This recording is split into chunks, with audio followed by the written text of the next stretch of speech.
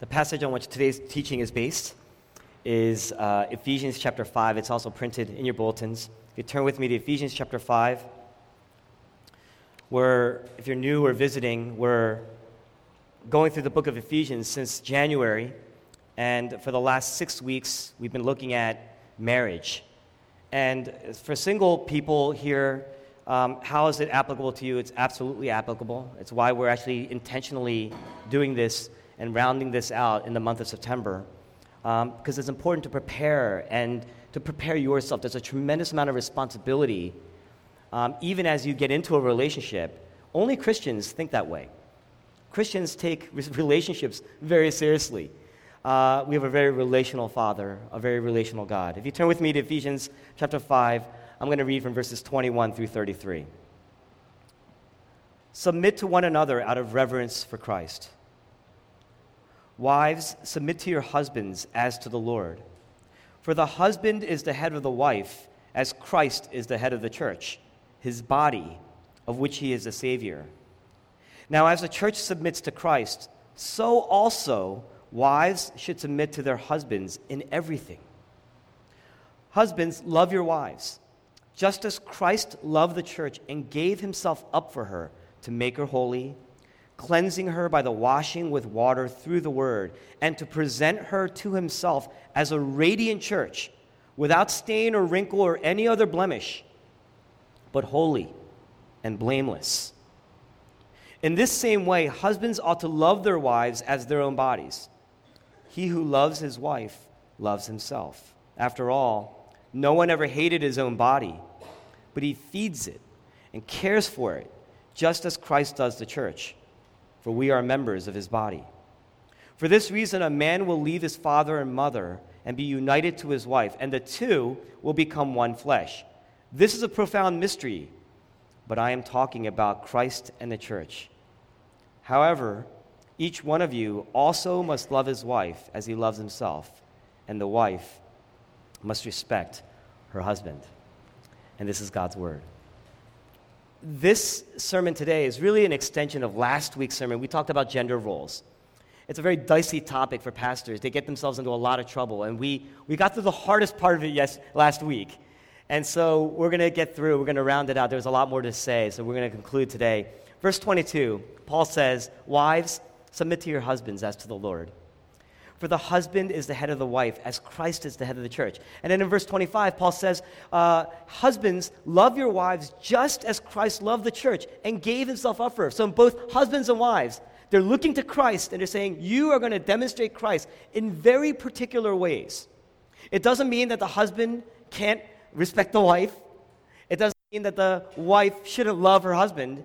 But there are very specific emphases that Paul is making towards the husband directly and towards the wife directly. Keep in mind, ancient societies, they always oppressed women. Women had no status in ancient societies. But here, Paul goes against society. He goes against culture, and he says, the husbands, you need to earn the trust of your wife by loving her. And wives, in response, you must submit to your husband. Why? And it's because the Bible does not conform to modern impressions of masculinity or femininity based on current societal views or sociological views or even physiological views. The Bible is addressing a biblical femininity. It's not something that comes naturally. It's something that's supernatural. The Bible is addressing a biblical femininity, a biblical masculinity. And so Paul says males and females, men and women, they have distinct obligations based on their design, how God has created them. They have distinct obligations. They have distinct gifts. They have distinct roles in marriage. Now, if you're here last week, we addressed all of them in a general way with examples, but I wanted to take the time to conclude what this passage teaches us about gender roles. And it says 4 things. 1, what are they? What they are.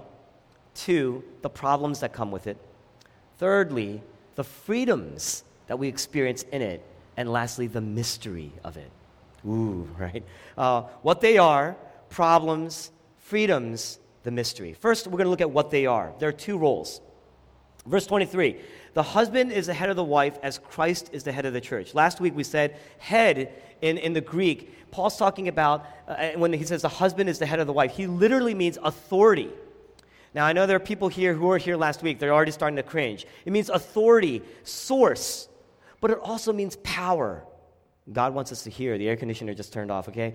It also means power, influence. In the book of Genesis, when God put man on earth, the first order of business that man had was to name the animals. Why? It's because to name something is to have authority over it. That's why we name our children. If you're in business or in finance, you have projects. You name your projects. It's to take ownership, to have authority over it. God places man on earth to rule. He says, you are here. I want you to rule the earth. Subdue the earth, he says. Why? That's why Adam names the animals. He's taking authority. He's taking ownership. Eve was created out of Adam. Eve was born out of Adam. And when Adam meets Eve, he says, this is a bone of my bone, flesh of my flesh. In other words, you, this woman, this completely opposite person that God has designed and created, actually completes me. When I meet this person, when Adam encounters Eve, he says, this person has shown me in paradise where there's no need, before sin ever entered the world, God says it's not good. In perfect paradise, God says it's not good for man to be alone. And so when Adam meets Eve in paradise, before sin ever enters the world, Adam says, I realized by meeting you, I was incomplete. I realized by meeting you, I'm not complete. And so before sin ever entered the world, there was family. Before sin ever entered the world, there was marriage. Before sin ever entered the world, there was husband and wife. And God, what he did was, when he creates man and woman, he took his attributes, his communicable attributes. These are the things that we can all acquire. Things like love and respect, honor, the skills, the creativity, the wisdom that we can all garner by growing and living and working, our ability to create things. God took his communicable attributes and he divided it. He didn't just put it all into one person to make them wholly complete in themselves. He divided them between man and woman. You were designed that way. Now, sociology has been saying this.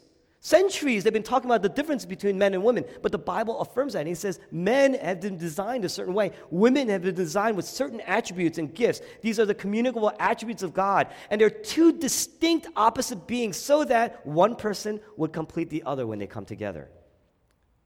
This way, only together. Now, alone, you can wholly bear the image of God in your own complete way without any need. If you're single, there are people who believe they're called to be single for all time. And the thing is, they can. They are not in sin.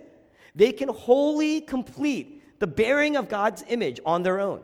God has created you to be that way, and yet when Adam meets Eve, he says, I was complete. And yet when I meet you, this complete opposite of me, I'm incomplete. That together, man and woman could bear the image of God in a wholly new way, in an even more complete way, in a very special way. Now, Adam says, I'm complete.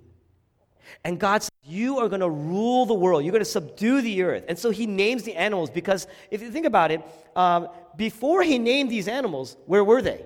They were running wild. Now, what's Adam doing? He's following the pattern of God as creator. God, day after day, creates order out of nothing. And so what does God do? In the beginning, God created the heavens and the earth. That's the first line of the book of Genesis. Now the earth was formless and empty. But then what God does, he says, let there be light. And he says, the first day, he says, he called the light day, and he called the night, or the darkness, night.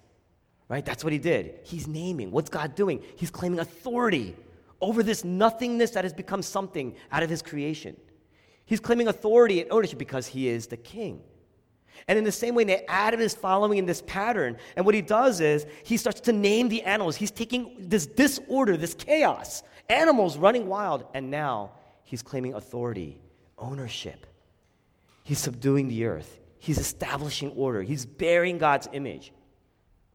Now, when God changes someone's life, if you see this in the Bible, if you've read the Bible, quite a bit, you'll see these patterns. When God changes someone's life, what does he do? Oftentimes, their name changes.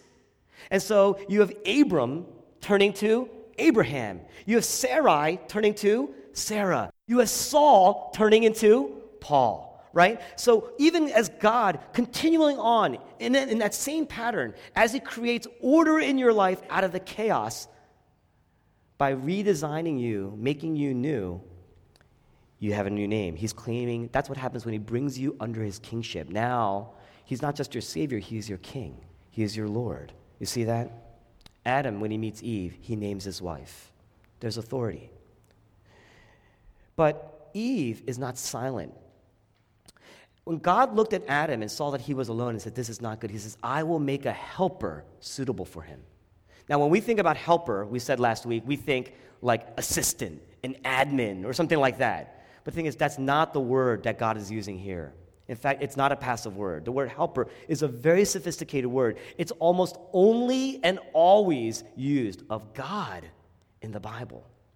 So when Eve was created to be Adam's helper, that meant that she has certain types of power, gifts, resources that Adam doesn't have. And so if she uses them right, they can empower Adam.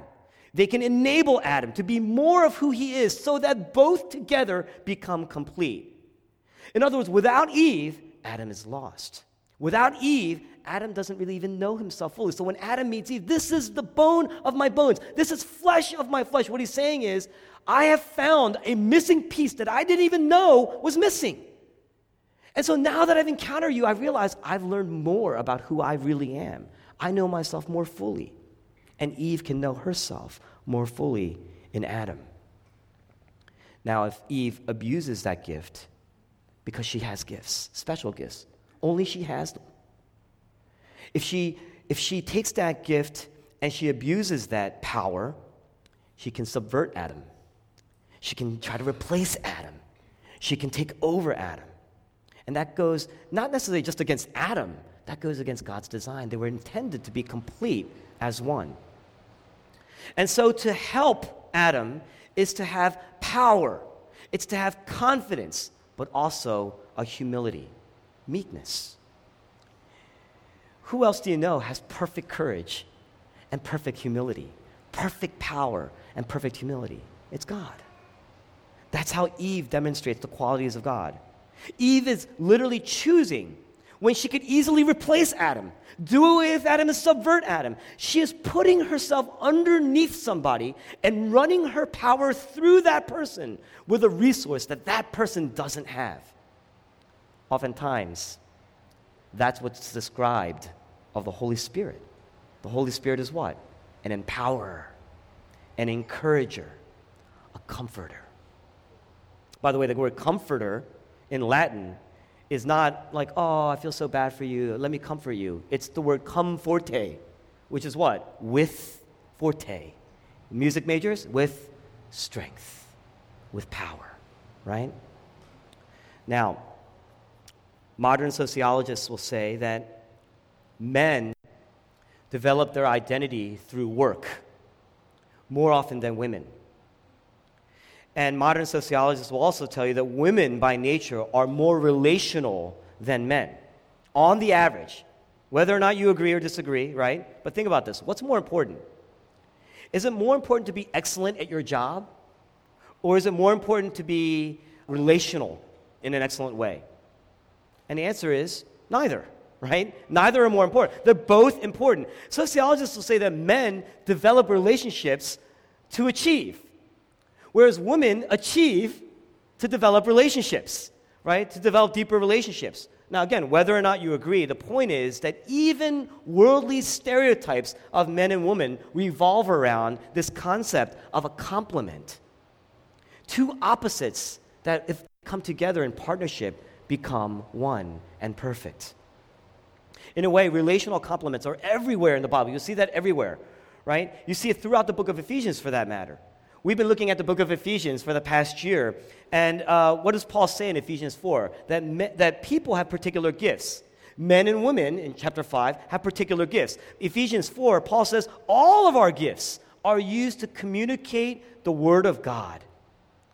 So that's why he says that no one person is independent. Some are called to be apostles. You remember that passage, Ephesians 4? Some are called to be apostles. Some are called to be prophets. Some evangelists. Some pastors. Some teachers.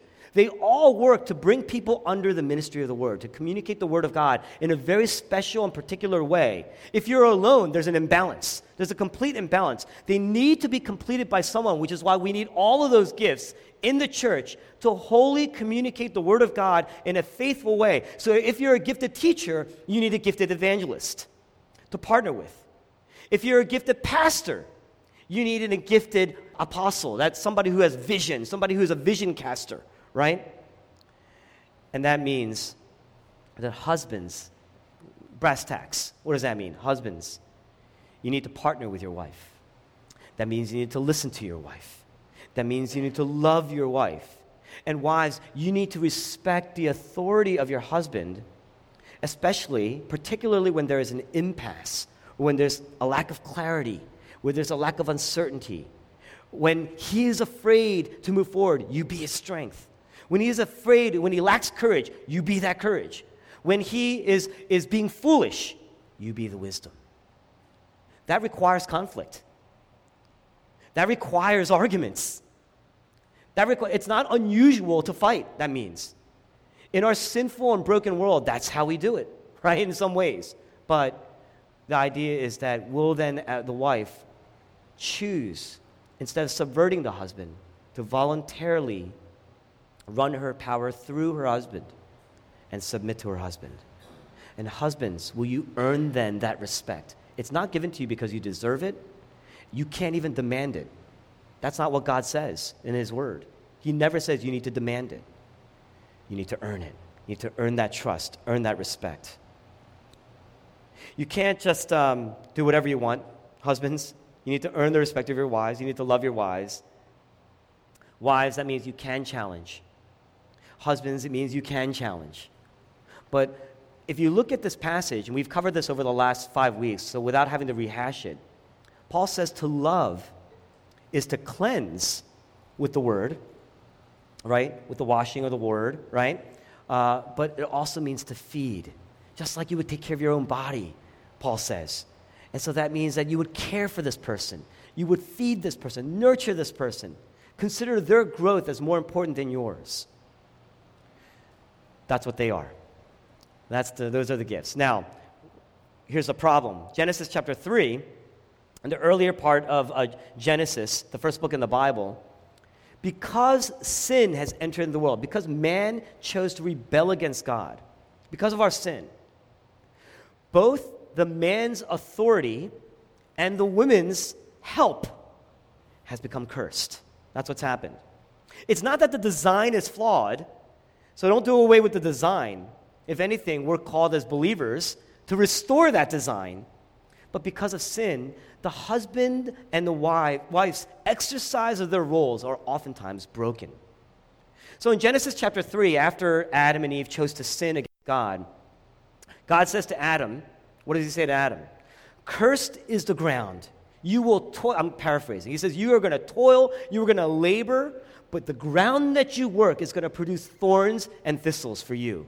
You're going to sweat. By the sweat of your brow, you will labor, and then you're going to die. That's essentially what God says to Adam. But then to Eve, he says, you will have pain in childbirth.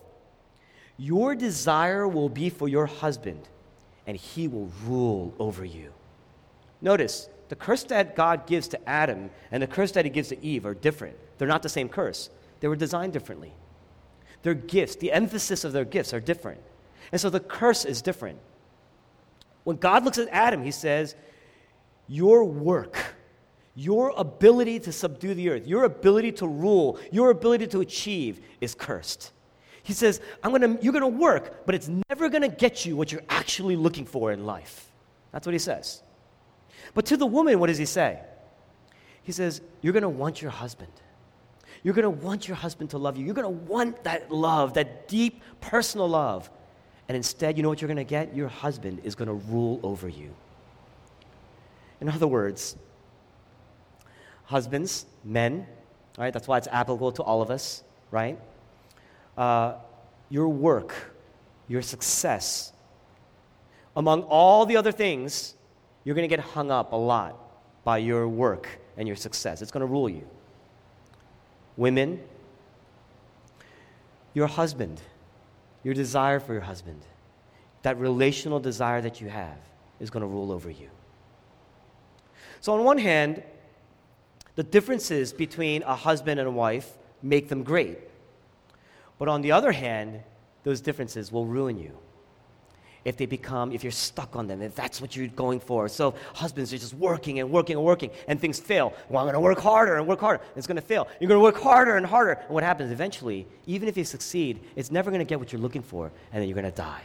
That's the curse. That's what our sin has done. What we've been designed to be has now gone off the rails, and that's what happens. Women, you want to love and love, and you're going to give, and you're going to give, and you give, and you're going to want, and you're going to want, and you're going to want, and you're going to expect things, and you're not going to receive it. Instead, you're going to get the other side of it. Sometimes you're going to feel oppressed. Sometimes you're going to feel trapped. Sometimes you're going to feel suffocated. You're going to give up things you never wanted to give up. And then what happens? Right? He says you're going to fall, and you're going to die. Paul in Ephesians 5 says this as a result. Husbands, love your wife. Restore that brokenness. Love your wives. Be and provide what she was designed to receive. Be that. That means if you don't do that, and if you don't practice that, even as single adults, to mature into that, that takes tremendous sacrifice, tremendous giving. That means you have to be prepared to give up, sacrifice your dreams, your vision, the things that you wanted in life, even your work, because it's going to fail you. But you're going to love your wife. You're going to pour into your wife. Wives, what that means is that you have thoughts, you have visions, you have dreams.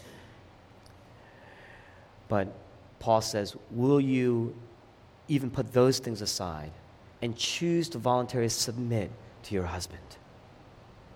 Reverse the curse. Wives, submit to your husbands.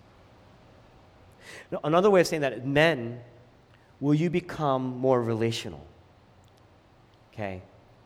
You know, a lot of us, we're in the habit of saying, well, that's just how I am. That's just how I'm built, right? Will you be able to forsake that? That's how you're naturally built.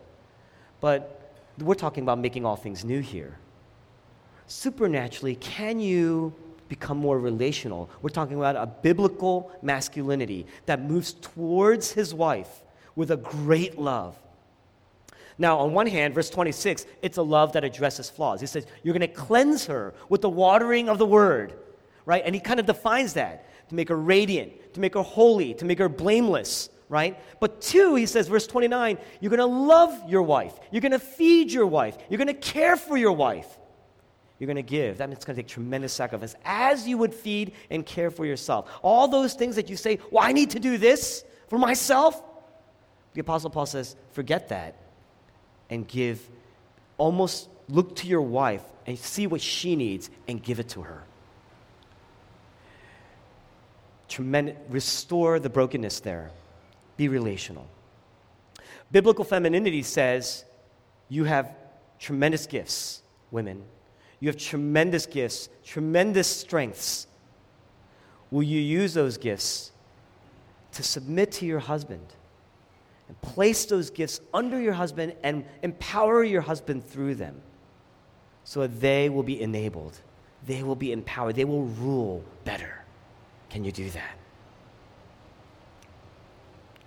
Nowhere in this text or any other text in the Bible does it say, women, you are weaker.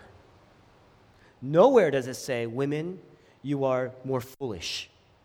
Nowhere does it say you are lesser. Nowhere does it say you are more sinful. Nowhere does it say you are more incomplete than your husband. That means you can challenge your husband, argue, fight, but in the end, can you voluntarily run your power through them? Submit to them. Not because they're wiser, you're going to make them wiser. Not because they're stronger, you're going to make them stronger. Out of reverence for Christ, he says. Because you trust that God has brought you together, and you're committed to that because he is committed to you. and he is faithful to you. No matter what situation you are in, no matter where you're at. Now, there are caveats there. If you're being abused, if there's tremendous abuse going on in the home, that's a different issue. That's not what Paul's addressing here. That has to be addressed. That has to be called out, right? No matter what kind of abuse there is. So there are caveats. And there are, throughout Scripture, Old and New Testament, there are qualifiers for divorce. But really what this passage is saying here is, on one hand, women are challenged not to be desperate and over-dependent on another person. Be strong. So on one hand, it's not unquestioned obedience. It's not deference to your husband. It's more like a ballroom dance. If you've ever done the waltz, there's a leader and a counter, right? They come together and they become one, right? Is any one person better? Is any one person stronger in that relationship there, in that dance? No. In that dance, you need both. Both are equal. They have to be equal, or else there's an imbalance. They both have to be equal. You need to be equal, but they're voluntary opposites that merge and become one beautiful, graceful entity. On the other hand, men, you are challenged to have a relational authority. It's not about oppression. It's a relational authority. Not to be a selfish tyrant.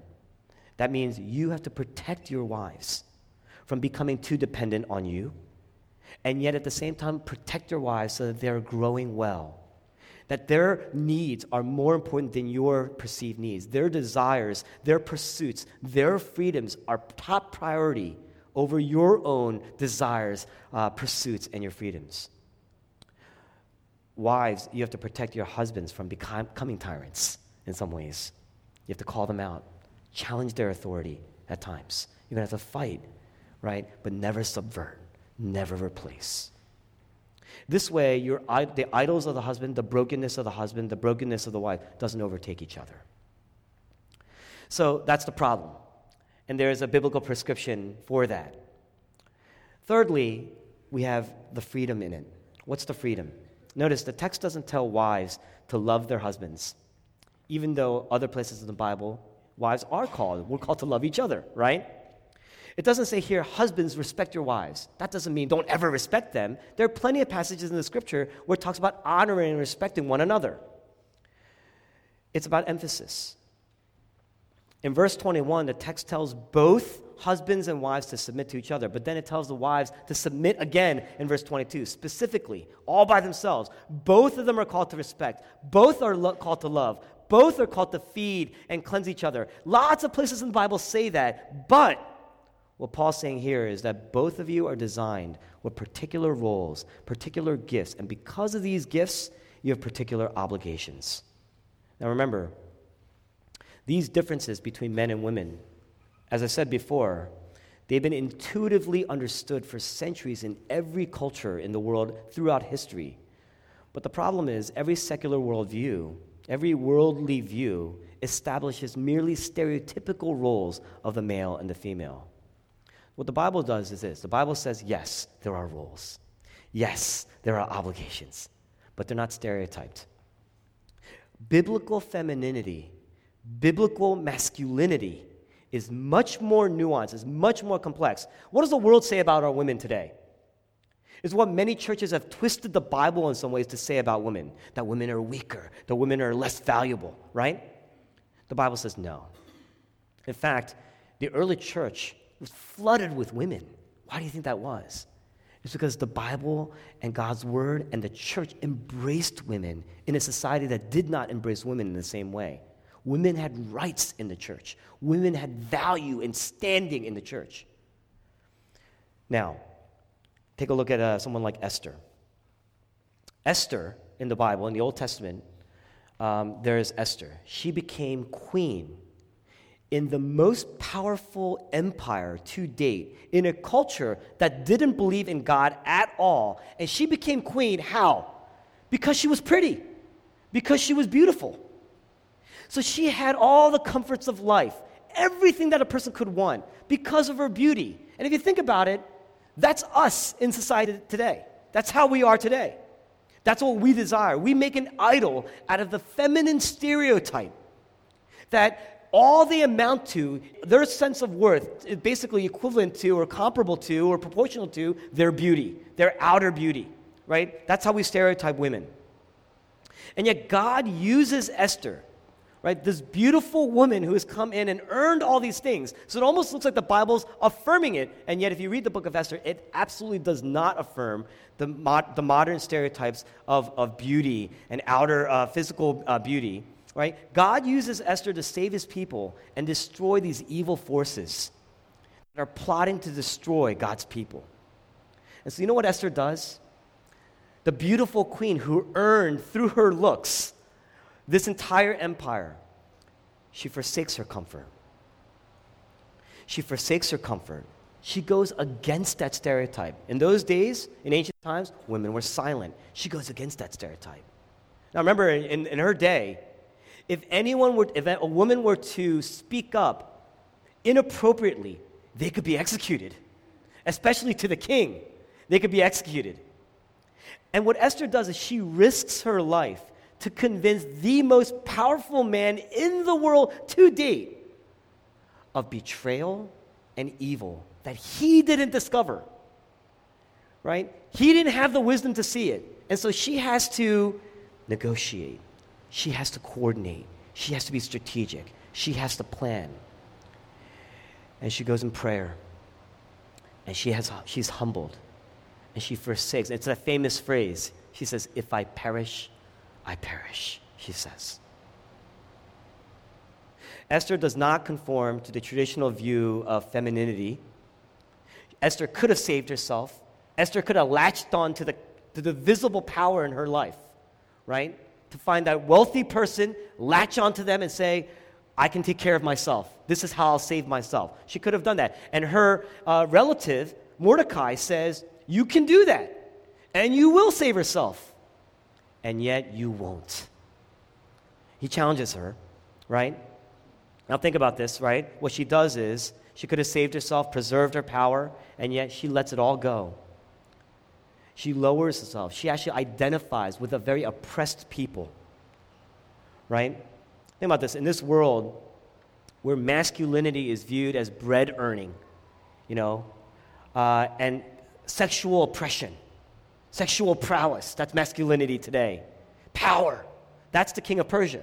That's Esther's husband.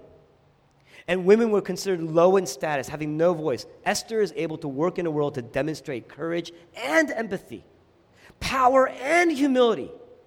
So the Bible can't be about women being weaker. The Bible can't be about women being lesser. Esther becomes a savior. And if anything, it's Mordecai and Haman, the other men, the male entities in the book, they're the ones who actually are powerless. They look like they have some power. They're powerless. What does that mean? It means that the husband is not always the bread earner. That's not where masculinity is derived.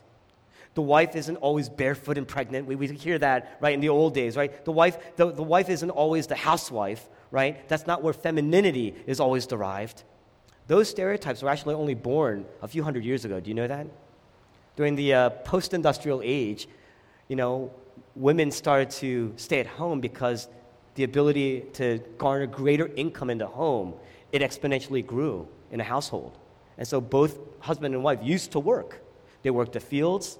They later on worked in factories. And once the industrial age kind of took off, husbands started to work more, regulated hours, pay went up, wives kind of took a step back. That's only a couple hundred years. The Bible goes beyond place, beyond geography, beyond time. All places, all times. Look at Proverbs 31.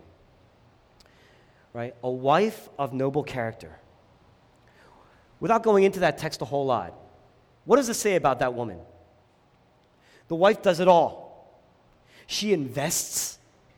She's strategic. She knows exactly where to place her earnings. That means she's calculated. But she also sews. And she cooks. She raises children. And because of all the things that she does, people look at her husband and they say, "That is a great man." That's an amazing woman. That's what they say. Biblical femininity. It has nothing to do, there's no stereotype. They can do it all. So it's not about what you do. Because of the gospel, there's tremendous freedom, tremendous range to explore the heights of femininity, to explore the heights and the depths of masculinity in dimensions that the modern world cannot account for, cannot encapsulate. How do you do it? How do you accomplish this? That's the mystery. It's our last point. In verse 32, Paul says, this is a profound mystery. But I'm talking about Christ in his relationship with his church. What's a profound mystery? That two opposite entities, that two completely opposing chemicals, that when they come together, they become a whole new molecule. That two themes and sub-themes, counter-themes, when they come together and they undercurrent each other, they become a beautiful piece of music. That someone completely opposite of you, someone totally unlike you, the goal is not to make them like you. That's not the goal. The goal is to harness the beauty of who they are and enable the other person to discover more of who they really are through you. Adam, when he sees Eve, this is bone of my bone. You are a part of me. I didn't even realize this. That's what he says. They complete you. They teach you what it means to love. They teach you what it means to submit. That's because that's what happens when you're joined with Christ. He says, this is a profound mystery, but I'm talking about Jesus, Christ, and his church. When you become joined with Christ, you learn about genuine love. You learn about genuine submission. On one hand, marriage isn't give and take. It's not about compromises and giving. There are compromises, sure, but it's not about give and take. If anything, we've established over the weeks that marriage is about giving and feeding and nurturing. But on the other hand, marriage is about cleansing. When you clean yourself, you get dirty, right? We said that it's one of the most private things that you could ever do, if you think about it, is to clean yourself. Nobody past a certain age in your life actually cleans you. But when you get older, and as you get older, eventually you become incapable of doing that. Somebody has to clean you. Who's it going to be? It's your spouse, you see?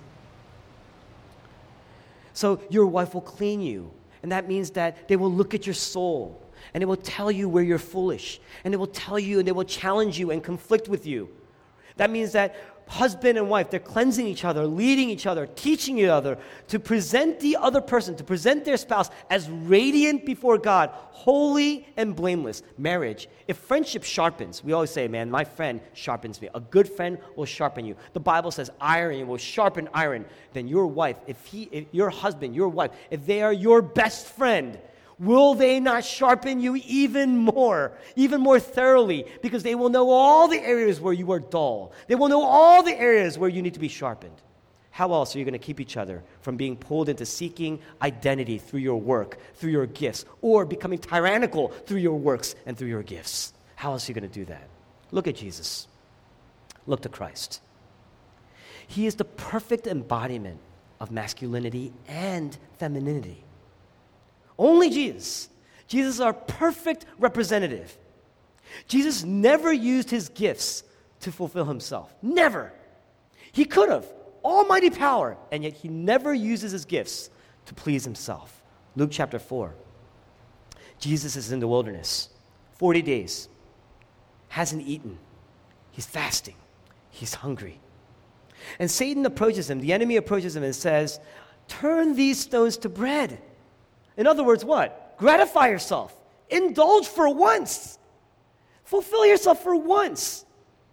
That's how you are. That's what it means to be in this world. Get power, and you have power. That's worldly masculinity, right? What does Jesus say? He says, no. He submits himself to the ministry of the word, and he says, man does not live by bread alone, right? But by every word that comes from the mouth of God. Satan tempts him to bow and worship him. He says, if you do this now, I can give you all of this. And you don't even have to go to the cross. You don't ever have to suffer. Think about that. That's power. You will be self-fulfilled. That's worldly masculinity. Jesus says, no. You know why? Because Jesus didn't come to fulfill himself. Jesus came to fulfill God's word. Jesus didn't come to save himself. Jesus came to save others. And that's the third temptation. Satan says, I want you to jump from here because even the Bible, this Bible that you've submitted yourself to, says that angels will come and rescue you. So you don't even strike your heel against the ground. And Jesus says, no, do not put the Lord your God to the test. Wholly submissive to the world. Wholly submissive to the Word of God. That's Jesus. And it's because Jesus Christ didn't come to subvert God.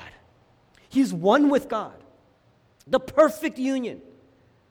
Holy union. The Holy Trinity.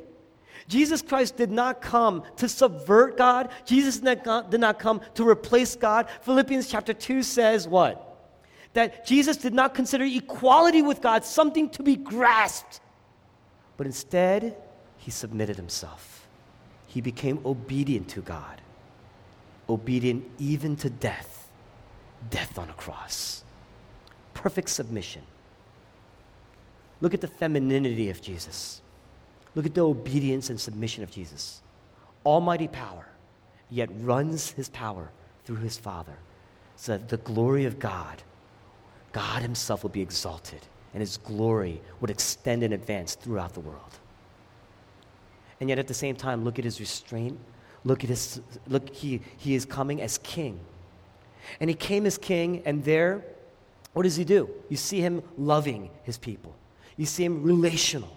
He came as a person so he can touch. And does he just hang out with the educated and the elite? That's worldly masculinity. There are people in this room, that's what they're about. They want to connect with the people that are in. They want to connect with the people at the top. Jesus Christ says, no, I'm going to connect with my people. And I'm going to seek them. And I'm going to save them.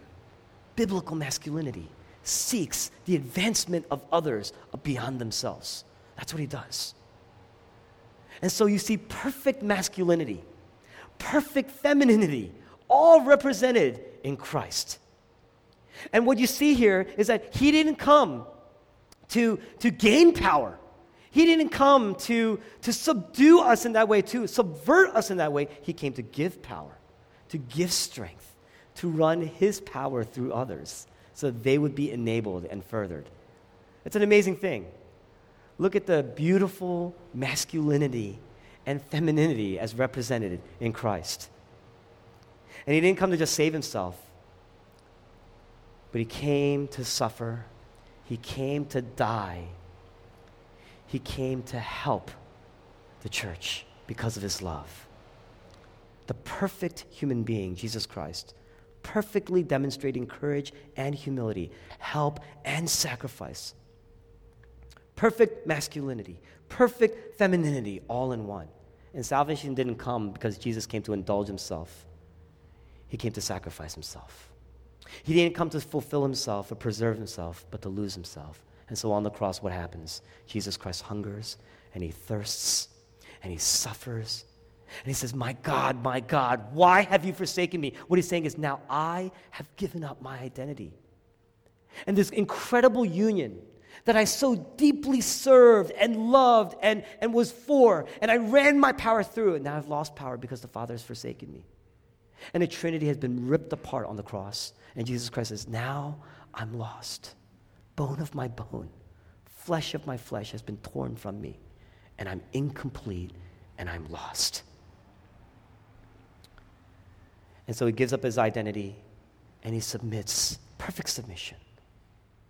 And he's just suffering and toiling and laboring and bleeding on the cross. And he dies. And he says, Jesus Christ lost himself. Why? So that we could find ourselves in him. Jesus Christ says, I'm forsaken. Why? So we would be remembered, we would be known. And when you find yourself in Christ, that means that there's no more need to find your fulfillment in your own works, men, husbands, women. And because you're known by God, because Jesus Christ was forsaken by God, there's no need to find yourself through your relationships. Your relationships take a whole new meaning. It's not to fulfill you. It's really to fulfill others, you see. Tremendous power there. There's the courage. But there's your validation that you need. There's the love that you've been looking for all your life. You're known by God. You're known by the Father. There's the identity that you need to rest in. Men, the only way that you're going to work The only way you're going to work in a way that the work won't rule you is how? You have to trust that it's finished. The work is finished on the cross. You don't have to save yourself. Make yourself known. Make yourself acceptable or provable that way. Women, the only way that relationships, your desire for your husband will not rule you is to trust that you are loved even deeper, more deeply than you could ever imagine and know. And that's Jesus Christ suffering. Look at him suffering and dying and bleeding for you. That's the love that you're looking for. That's the love you've been looking for all your life, the gospel. Wives, this is the only way you're going to ever be able to submit to your husbands. Jesus Christ became obedient even to death on a cross. Husbands, this is the only way you're going to be able to sacrifice and give up your dreams and your vision for the sake of loving your wife. Hebrews chapter 12, Jesus Christ endured the cross, scorning its shame for you.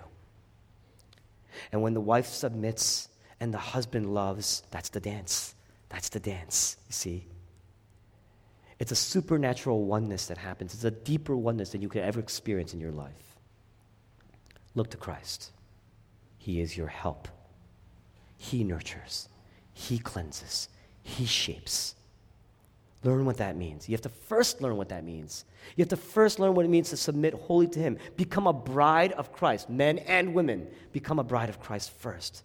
Then you will begin to discover biblical manhood, biblical womanhood. Let's pray.